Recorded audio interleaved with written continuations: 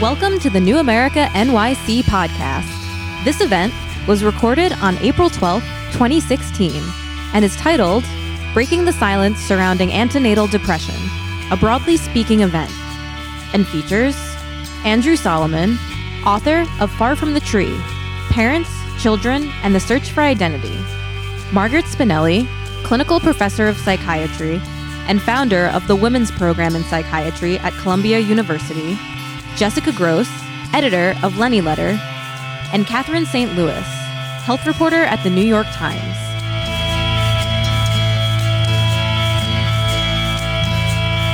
So I guess I want to start with talking a bit about why is it that depression in pregnancy isn't more talked about. We can kind of start with the elephant in the room. Do you want me to talk? Yeah. Oh, I mean, it's not more talked about because it's a complete bummer. Like, nobody wants to see it as a joyful experience. And I think there's still a cultural pressure to pretend to be joyful, whether you are or not. So I came to this topic because I went through it with my first pregnancy. This is my second. I'm carrying my second now. And I had a history of clinical depression beforehand, and I had been medicated on and off for probably 8 or 9 years before I chose to get pregnant. And at the time, it just seemed like the obvious choice was to go off medication because that seemed like the healthiest thing to do. I knew that there were some risks. Was that a choice that you made or that a doctor suggested? No, it was all, I was just saying this to Margaret, it was sort of left into my hands. You know, this was a planned pregnancy. We were going to start trying, and, despite being a journalist who wrote about science issues sometimes for Slate, I just assumed that it would be better to go off. And so I did. And basically, I would say a week or two after I found out I was pregnant, I started feeling awful. I mean, the way my depression had manifested itself before had been more depression. And when it manifested itself during my pregnancy, I was so anxious, I was non-functional. And it was really terrifying. And, everyone in my sort of caretaking universe, so from the obstetrician to the psychiatrist, was supportive of my going back on because I was clearly in such bad shape. But I think there was still the lingering attitude that all things being equal, it would have been better if I had been able to stay off. And so, I went through... Once I went back on the medication, it took about 2 weeks for it to kick in, which is sort of the historical, how long it had taken for it to kick in for me during previous bouts of depression. And after that, mentally, I still wouldn't say that my pregnancy was a euphoric state, but it was certainly a lot better. And I was functional, and I was, had a completely healthy baby who didn't have any of the... there are risks. I'm not going to pretend that there aren't, but she was, knock wood, born without any of those. I mean, one of the common things they said is there's a risk of low birth weight, and she was a 9-pound baby, which was delightful. And I guess the sort of whole experience for me was, what was brought home to me was that I still thought, even though I am aware of stigma against mental health, I think I had internalized that stigma because I thought my depression was no big deal and I should just be able to get over it. And so it would have been no big deal for me to go off the meds because, it was just self-pitying, and this was a bigger deal. Having a baby was a bigger deal, and shouldn't I be able to get over it for her if, and it didn't occur to me that it would recur. So I think having gone through that experience, I definitely, any stigma I had against, depression isn't a big enough deal to need this was completely erased. Meg, talk a little bit about what patients have sort of told you about their considerations of the risks and benefits of taking medication during pregnancy for depression. At least just referring to what you said, historically, it was just thought that women would feel wonderful during pregnancy. And if she went to a doctor, a physician, he'd say, oh, it's just your hormones. And most decisions were driven by the medical legal consequences. And if a woman had a serious depression, she would get electroconvulsive therapy. So it wasn't until like 1996 I started prescribing here in New York. And what women come in with are things like, the stigma and shame of depression or any kind of mental illness during pregnancy, postpartum, is greatest because you're expected to be so wonderful and happy and alive. Women are always concerned about whether they should be on medication or not. They're not quite sure. They've read in the paper about that one study that said, it's SSRIs are associated with autism spectrum disorders, but they don't know about the 6 other negative studies. And do you want me to say any more about studies? Well, I'd love to hear a bit from Andrew's reporting, because there was a sort of harrowing case that you started with and a story that you wrote for the New York Times Magazine. And it kind of points to the risks on the other side, the risks of not having your depression and pregnancy treated. Well, I'd like to start by saying that as the only person on this stage who has not been and will not be pregnant, I bring a slightly different perspective. I did write a piece. It was a piece for which I interviewed Meg, who was unbelievably helpful. So I feel in terms of the technical side of things, I will gladly defer to you. And one of the things you said that actually was cut from the final version, which went through a slightly mutilatory process of editing. As always. Indeed. Unknown to anyone else who writes in the room, was that you said that for a long time, doctors avoided talking about this because it put them in such a bind. And it put people in such a bind, I think, because it is clear that there are risks to taking medication during pregnancy, and it is clear that there are risks to being depressed while pregnant. And assessing the extent of each of those risks in order to make the decision in any individual case is unbelievably difficult. And it's what you do all day, every day. So I have great admiration for your taking on of it, and I know how tough it is. The story that Catherine was referring to was one that really propelled me deeper into this conversation than I otherwise would have been. I had written a little bit about pregnancy and depression because of my interest in depression, and then someone wrote to me and said, "Let me tell you my story." This was the story of a woman who was named Mary Guest. She grew up. She had suffered from some degree of depression through much of her life. She had severe juvenile arthritis, which gave her in many ways a very difficult childhood. She then had this depression that ensued, but she was quite disciplined and she managed it quite well. She got licensed to work with autistic children and did that very demanding and somewhat heroic work, and was on medication for her depression. And her great sadness in life was that she felt what she wanted most of all was to be a mother, and she hadn't found anyone she truly loved, and time was marching on and she hadn't had a child.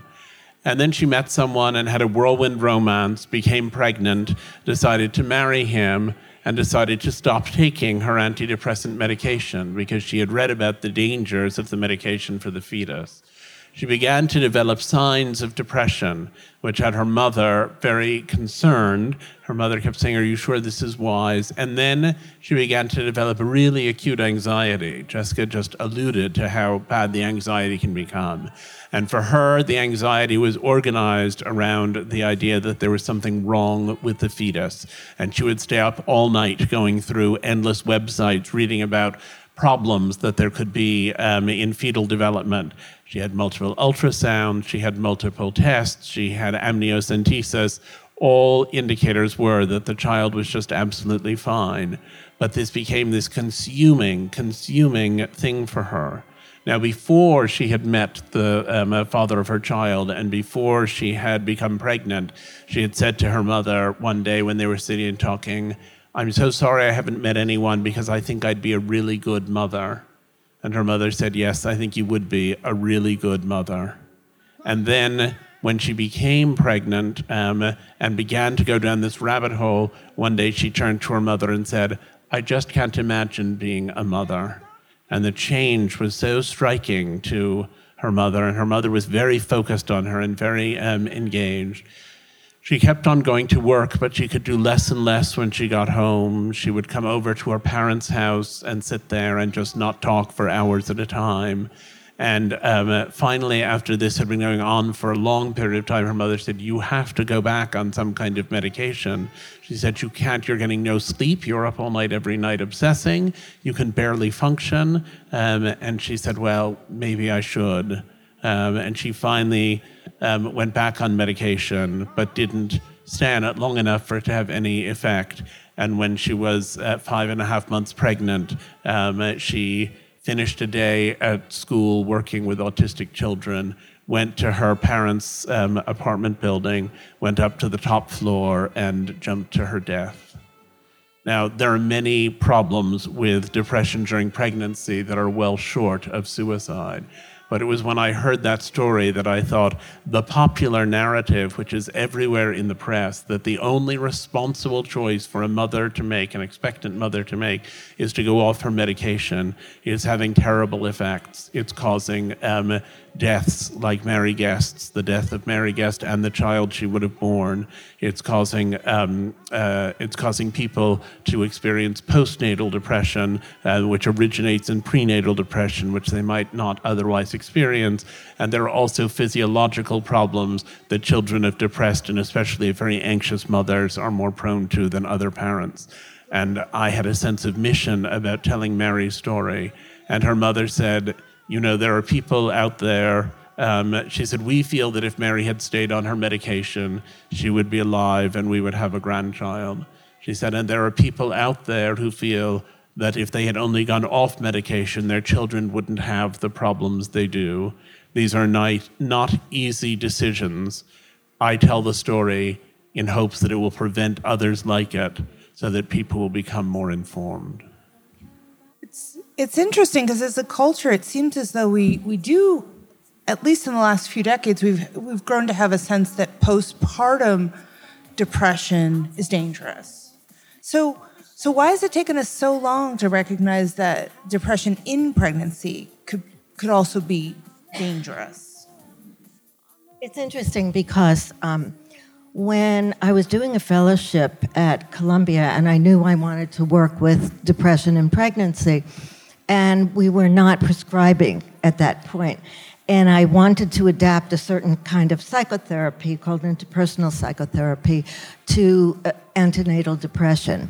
And I did receive funding from the National Institutes of Mental Health for 2 studies, and actually, IPT, interpersonal psychotherapy, did better than the parenting group because that was the control group or that I gave them. Everyone said to me, "You will never get pregnant women."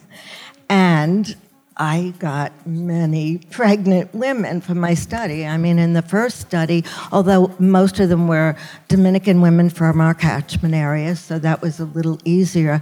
But in the second study, there were 136 women, but I interviewed about 400 women.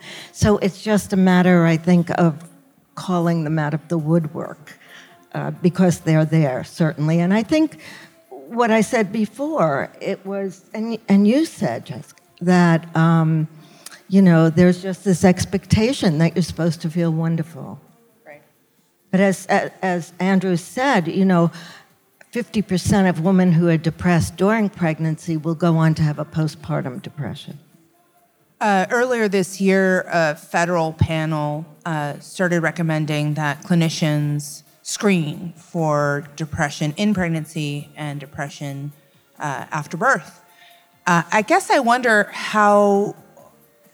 whether or not we feel like that's really going to start happening, those conversations. I mean, I've only been pregnant once, and no one ever asked me once about my mood, and I'm pretty sure I was pretty down and pretty disheveled for about half of those appointments. Yeah. So I guess, do you think that it's really going to start happening, the screening? And if so, will those women be able to get treatment? Because it seems like there's a pipeline, right? If you identify a problem, Exactly. then you do need to treat it. Do we And have that's those been resources? the problem. You know, screenings, even in certain institutions, the real problem is for women, can they afford treatment? And if you're talking about women's programs, we now have 3 in the city who are filled up. And so what we need to do is basically train mental health professionals to treat pregnancy and depression. And will this happen? You know, it's one of those things, it will happen in the major institutions. I don't think there's going to be a force going out and checking whether people are doing it. And I think where you're going to miss it again is low-income minority women. They're going to be the ones that miss out. I mean, while postpartum depression is 10 to 20% in women, in low-income minority women, it's 40 and sometimes 50%. So I think those are the women who are going to miss out. Hopefully it will be done, but it's not a lot of work. It's basically 2 questions. What are the 2 questions? Well, one is, have you lost interest in things, and have you been feeling sad lately? A lot will give what's called the Edinburgh Postnatal Depression Scale. It's a self-check inventory of just 10 questions asking about depression during pregnancy. I suspect those will be handed out. But it's very easy. But you know, I think a lot of the clinicians are going to have a problem with this, because what do you do? It's kind of been dropped in the OBGYN's laps. And in all honesty, I mean, they have their work is very task-oriented, and they don't have the luxury of having a patient come in a week. You know, if I'm concerned about somebody, I'm not just going to send somebody out with an antidepressant not knowing how they are. They don't have that luxury, and it has been dropped in their laps.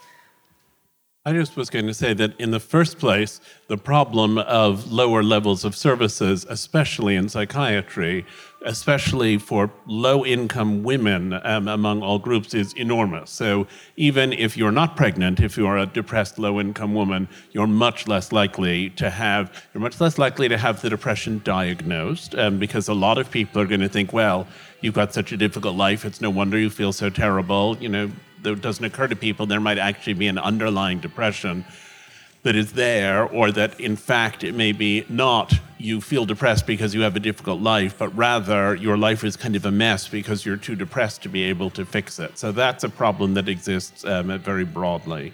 But I think that insofar as change may occur, it requires really the 2 prongs of approach that I think this panel in some sense represent, which is to say there has to be enough medical certainty and medical experience so that other doctors can read papers that Dr. Spinelli or others have written and understand better what the issues are. And there has to be a higher level of public awareness.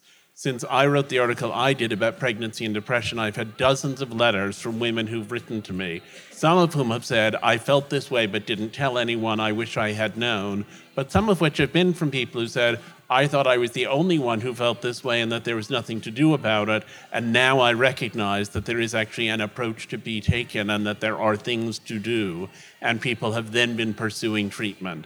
And I think if you get enough people pursuing treatment, the treatment will become more broadly available, and you get into a sort of economic cycle of that, and hopefully some of it will then trickle down to those most in need.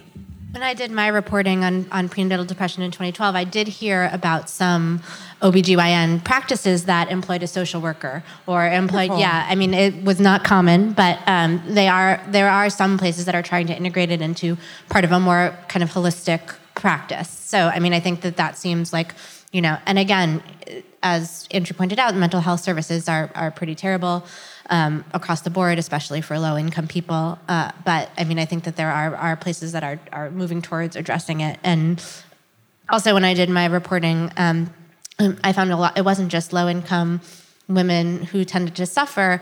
Rural women almost seemed to have it worst of all because they had access to just even for their, pregnancy. They had a family doctor. They didn't even have an OBGYN locally. And so the check-ins that they were getting were so superficial is the wrong word because I'm sure their doctors really cared about them and did what they could, but it wasn't a kind of specialized treatment in any kind of way. And their doctors just had nothing for them if they told them they were depressed or just they just didn't even know how to address it. There was a recent piece that ran in the New York Times from a woman who was 6 months pregnant and was trying to figure out whether or not she was depressed.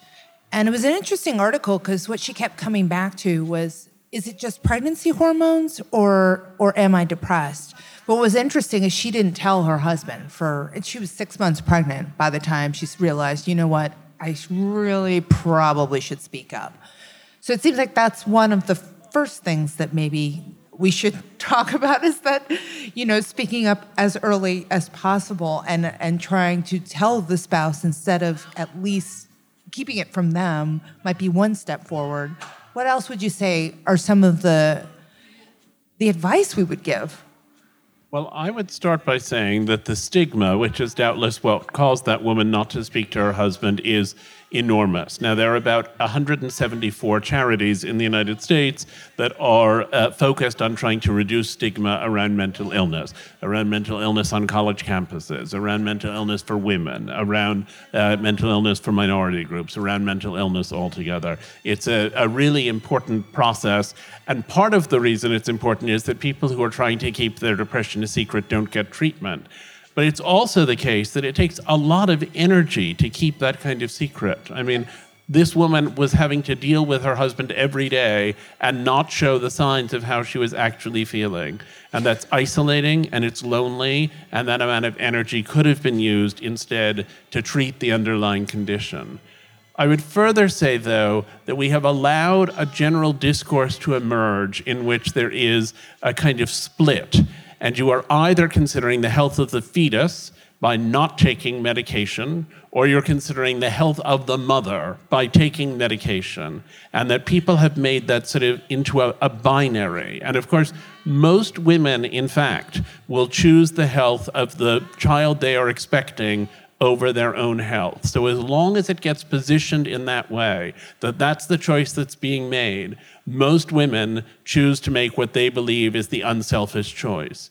What's necessary is a revision in which we recognize that there is a system. There is a system that includes the mother and the child, and that will also include the mother and the child after that child is born, when a mother who is suffering from postnatal depression will struggle to provide the level of care that a needy newborn requires. That there is a system, and that what one is doing is trying to improve the outcome for that system. As long as it's a story in which you feel like, I've been a weak mother who can't deal with it on my own, and I'm going to do this thing that might injure my baby because I have to, and it's because I'm sad and pathetic and other women don't have to do that. As long as that punishing narrative persists, I think we won't see meaningful change. I also think, and we've talked about this a lot in the sort of pre-interview, is that I don't understand why it can't be lumped in with any other illness and any other medication practice that goes along with that illness. So women who have underlying illnesses that they need medication for get pregnant all the time, and nobody tells them, even though the risks are in fact greater with, just for example, some epilepsy medicines. There are greater risks, but you don't see articles blaring headlines about how epileptic women shouldn't have children, how epileptic women should go off their medication. So if we could just think of it as serious or as worthy of consideration as, any other number of illnesses that women go through pregnancy treating, it would be so helpful. I agree. I also think that most people don't realize that pregnant women are already taking plenty of prescription drugs in pregnancy. Like 7 out of 10 of us, according to the CDC, I'm not pregnant now, but 7, I don't want to alarm my husband, but 7 out of 10 pregnant women take a prescription drug during pregnancy. And the number of pregnant women in the last 30 years who take 4 or more prescription drugs during the course of their pregnancy has tripled, right? That's a lot of medications. And yet, in the public discourse, and sadly in the media, I feel like maybe we talk about antidepressants use among pregnant women and maybe opioids. And besides that, we sort of forget about all the others. Thousands of studies on the SSRIs and other medications during pregnancy, probably on about 30,000 women. And the one thing I would respond to with this, that it's important if a woman is going to look for a physician or, let's say, a nurse practitioner who can prescribe, they have to find someone who understands and knows the literature. Because what they need is basically, what I might do if somebody comes into my office is basically what's called an informed consent procedure. To sit down and basically look at what are the risks and benefits. And I actually put on my chart risks of medication on one side, risks of illness on the other. And then you have to look at both of those things because a lot of people are not aware that there are adverse effects of depression, both on the mother and the fetus. So if you're looking at both of those things, you're able to make some kind of decision. And sometimes the adverse effects of depression in pregnancy, anxiety in pregnancy can be a lot worse than the medications. And something that's extraordinarily important. I start off all of these talks saying to them, and I will read outcomes of each of the studies on each drugs.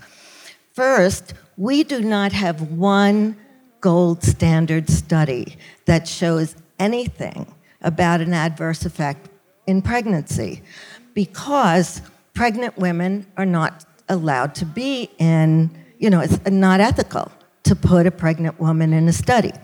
And so where all of that information comes from are either retrospective reports, hospital records, prescription data services. And so what they have are lots of what we call confounders.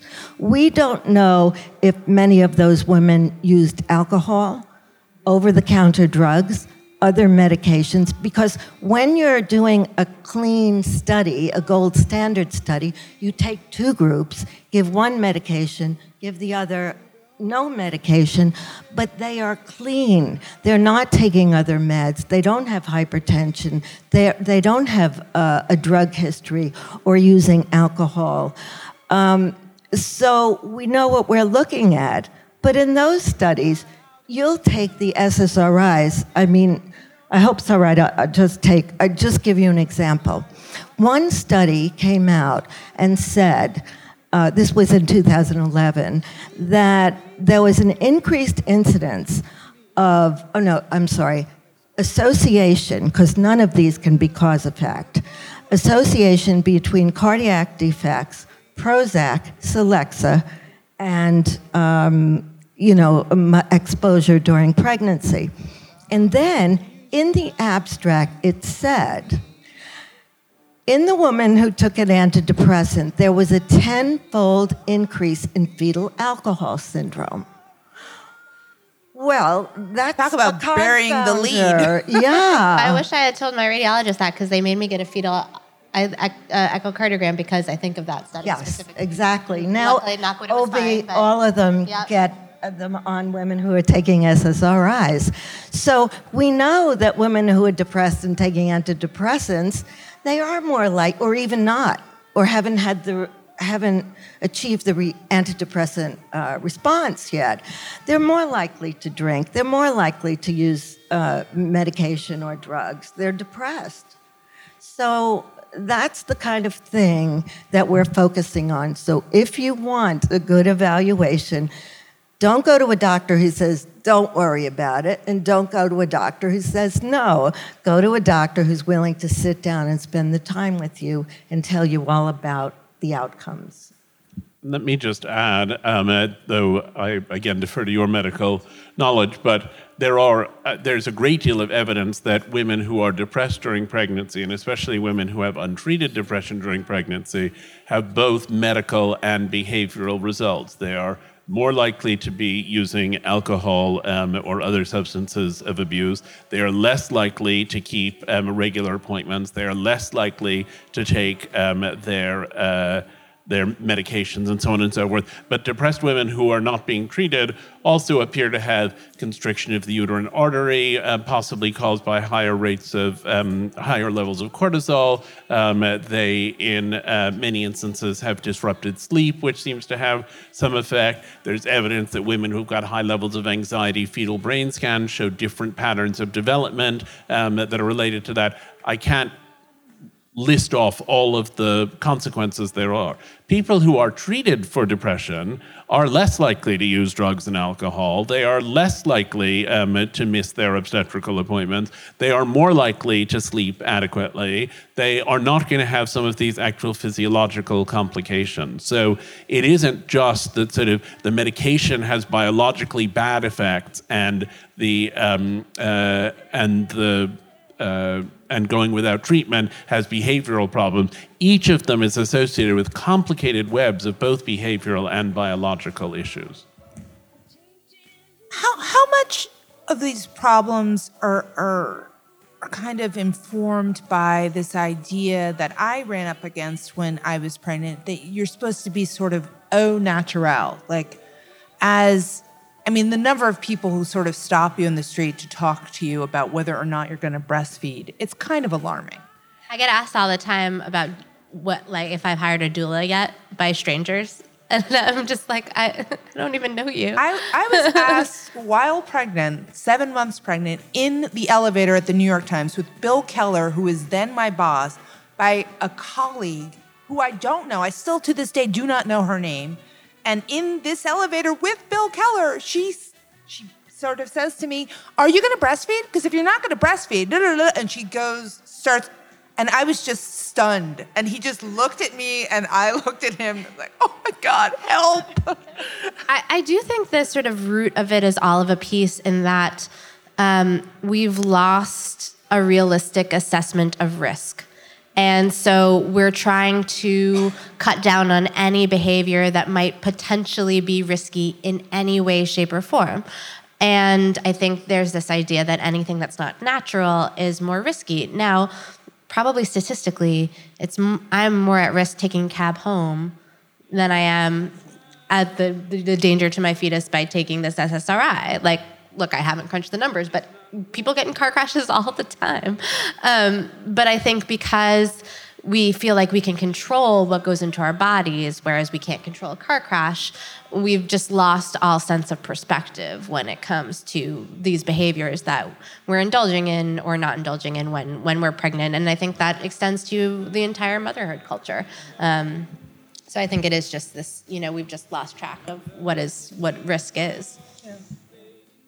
And I think that there can be a sense, and I wrote about this in the Times, that pregnancy is a kind of universalized Lent, and that the process of relinquishment is somehow reassuring to some women who want to believe that if they behave right during pregnancy, they will have a child who is, bouncy, cheerful, accomplished, successful, popular, whatever else it is that people want their babies to be. And you think, okay, if I never have even a sip of wine, and if I always do the right exercises, and if I do whatever they may be, the various kinds of things that people are sort of giving up. There is an extent to which it's true. A lot of women who are smokers give up smoking during pregnancy. The adverse effects of smoking during pregnancy are incredibly well established, and if you're able to give up smoking during pregnancy, that will produce a more likely, a better outcome for your baby. But as you said, when you're looking at this question of risk, we would like to think that we have a great deal more control than we have. And some of the engine for this behavior, including the giving up of antidepressants, is this wish to believe if I do everything right, it will turn out well. You find that in your practice, Meg? Absolutely. And I just wanted to comment about the breastfeeding. Because, a lot of times women who are depressed, it's very hard for, especially if it's a new baby, first baby, it's hard enough sometimes to get the baby to latch. And then if they're depressed beyond, it's a real problem. And I love lactation specialists, but sometimes they're like lactation Nazis. That's what we call them. These poor women cannot leave the hospital unless they absolutely promise. And they're tortured by this, absolutely tortured. I have a colleague who just wrote a wonderful article. I wish I had it with me. Basically, the baby needs mommy, does not necessarily need her breast. Great if you can do both, but better to have mom than it is to have the breast. That sort of circles back to the patient story that you told, Andrew, of the woman who ended up committing suicide, because that's the whole ball game, right? If she had been, or at least her mother hopes, if she had been medicated, she might still be here, and that's mommy, even if it's mommy via drugs. And certainly when you look at the postnatal depression, and again, a lot of postnatal depression starts antenatally. A lot of it, not all of it, but a lot of it.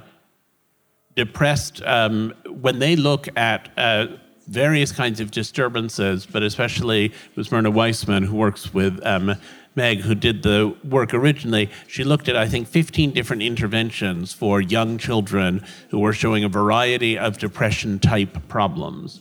The most effective intervention was to treat their mothers, and that made an enormous difference. And look, some of the reason that people get antenatal and postnatal depression may be a complicated biology in which people are hormonally sensitive and more inclined to lapse into depression at times of hormonal upheaval.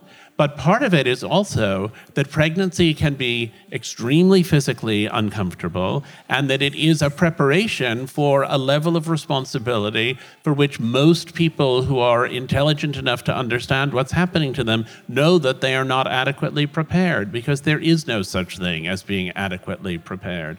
And so there is also the sense that somehow this depression is irrational and it runs counter to nature and you should be joyful.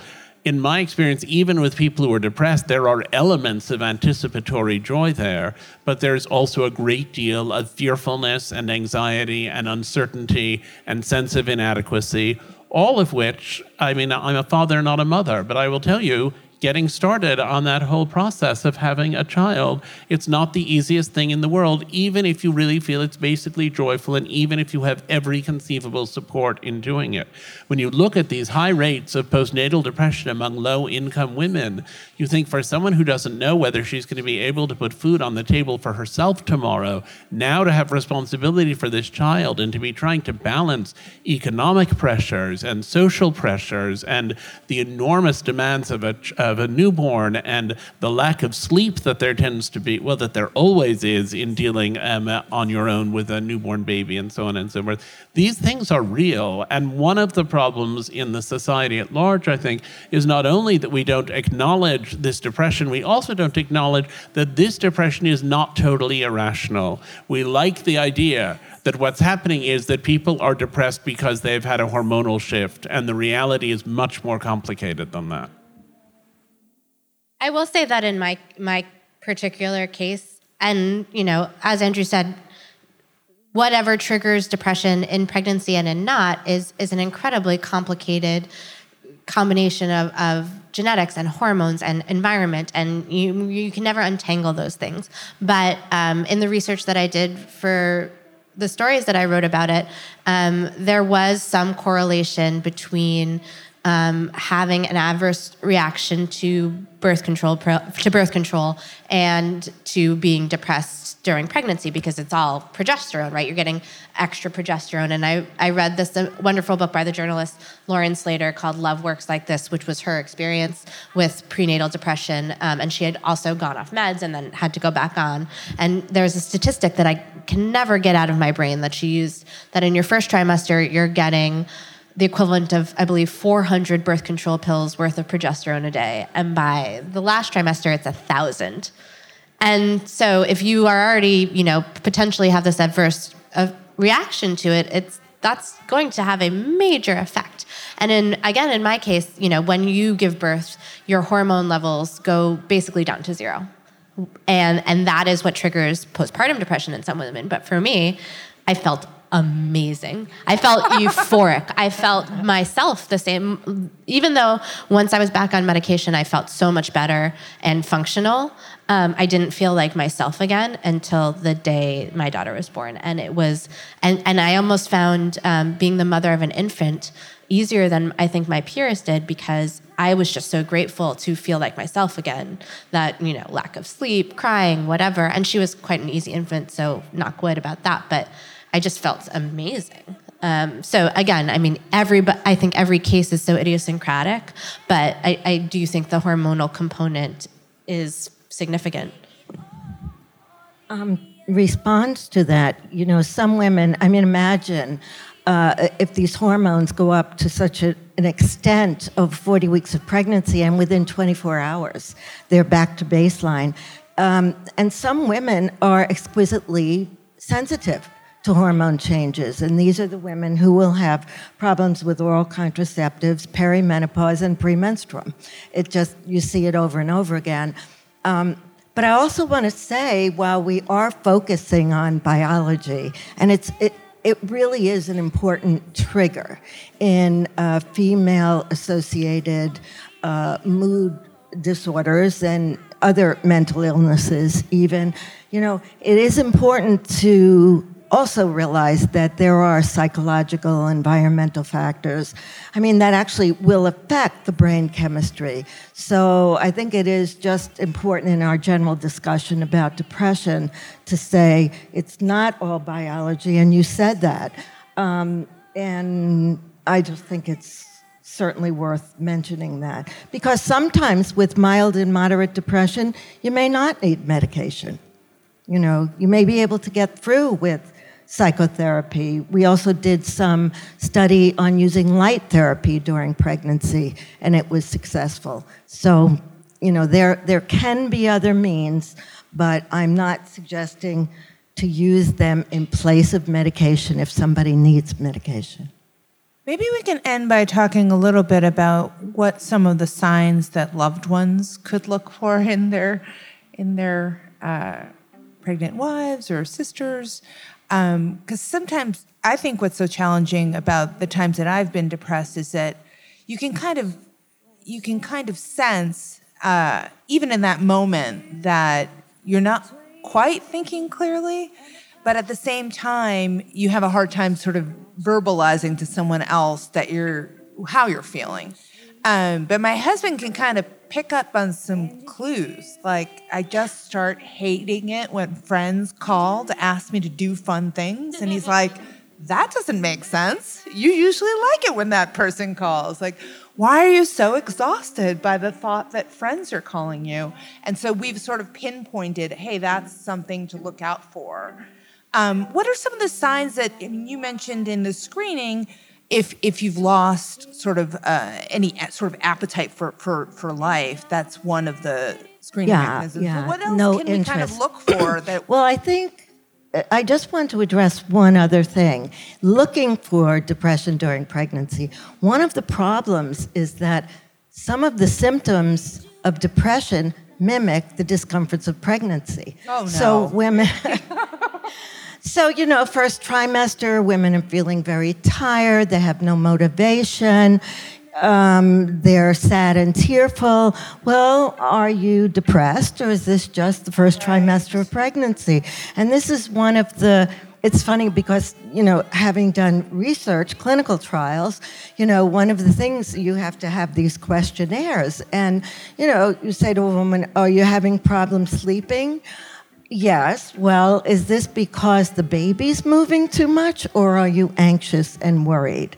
So just to go over some of those symptoms that wouldn't be the normal symptoms of pregnancy, such as the physiologic symptoms, these flu-like symptoms, your body is very heavy, you may overeat, undereat. But one regarding pregnancy is often having problems, I might say interacting with the fetus, but a kind of bond with the fetus.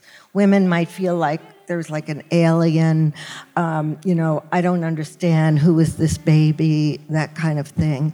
Not looking forward to getting things ready for the baby, that kind of thing.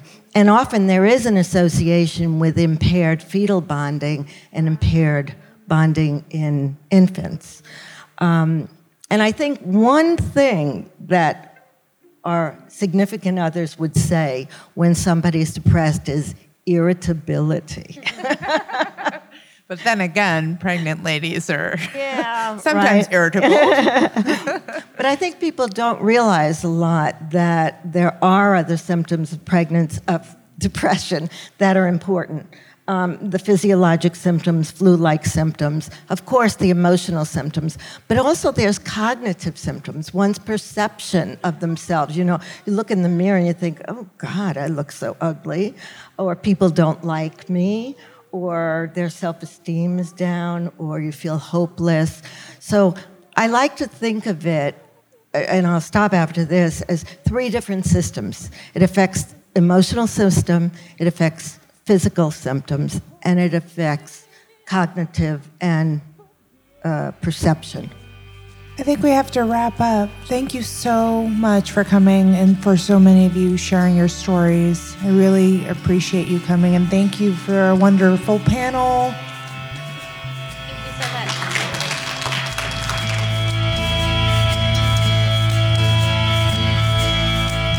Thank you for listening to this New America NYC podcast.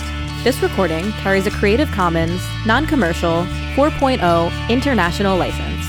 To learn more about New America, please visit us at newamerica.org.